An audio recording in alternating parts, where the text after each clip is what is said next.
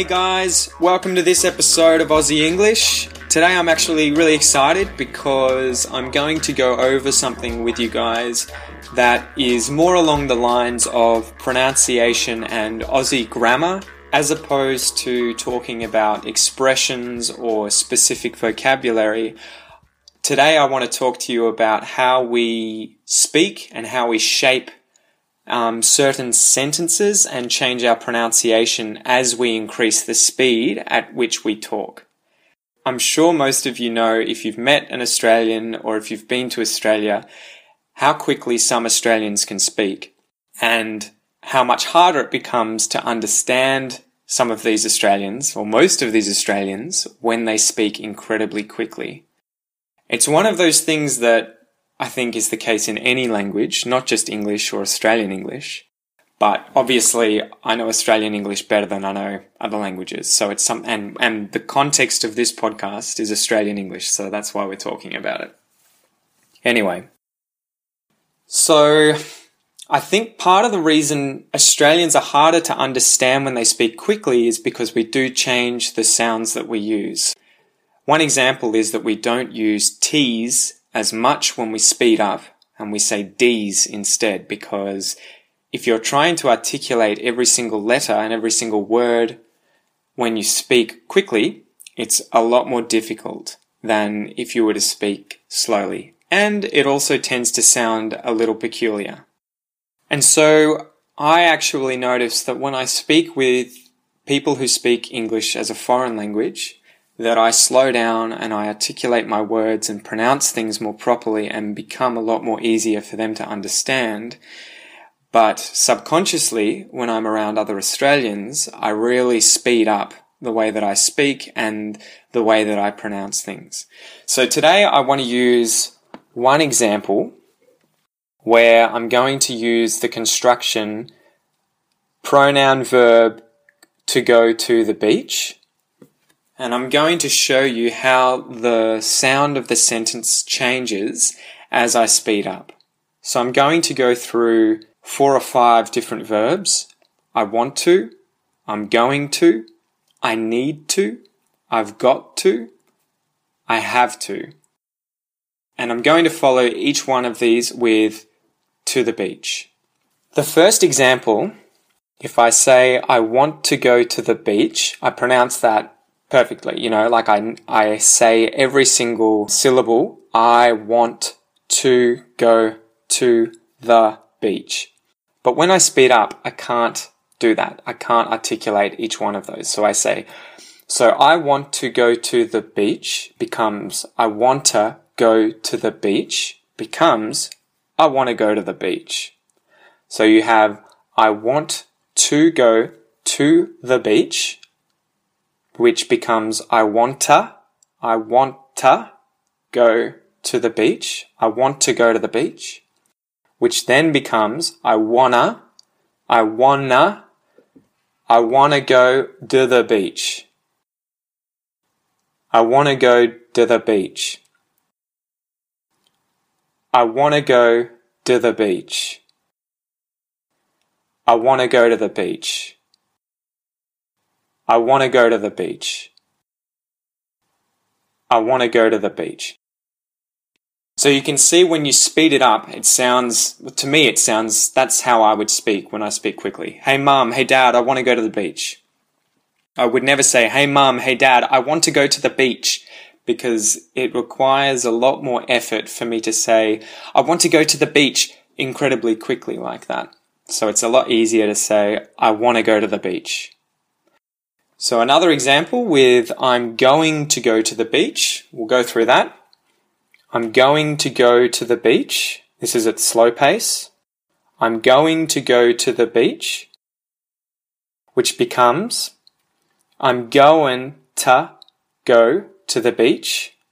I'm going to go to the beach. I'm going to go to the beach. So it's that going to. And then when you go really quickly, it becomes gonna.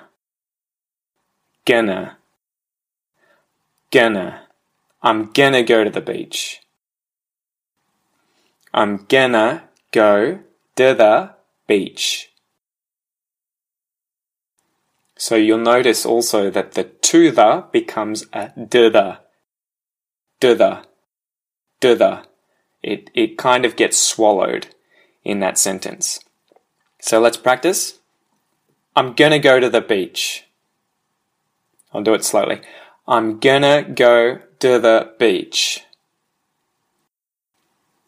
I'm gonna go to the beach. I'm gonna go to the beach. I'm gonna go to the beach. I'm gonna go to the beach. So the next one, I need to go to the beach, becomes I need to go to the beach, which then becomes I need to go to the beach. I need to go to the beach. I need to go to the beach. I need to go to the beach. I need to go to the beach. I need to go to the beach. I need to go to the beach. So now we'll do I've got to go to the beach, going slowly. I've got to go to the beach becomes I've got to go to the beach becomes I've gotta go to the beach. I've gotta go to the beach. I've gotta go to the beach. I've gotta go to the beach. I've gotta go to the beach. I've gotta go to the beach. Now let's do the last one. I have to go to the beach. Becomes I have to go to the beach. Becomes I have to go to the beach. I have to go to the beach. I have to go to the beach. I have to go to the beach. I have to go to the beach. I have to go to the beach. Awesome, awesome.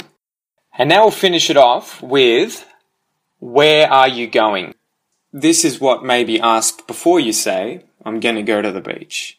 Where are you going? However, this often gets shortened to, where you going? And the reason that it gets shortened to where you're going is because it's a lot harder to say, where are you going, when you speak quickly. So, whereas saying, where you going is a lot easier.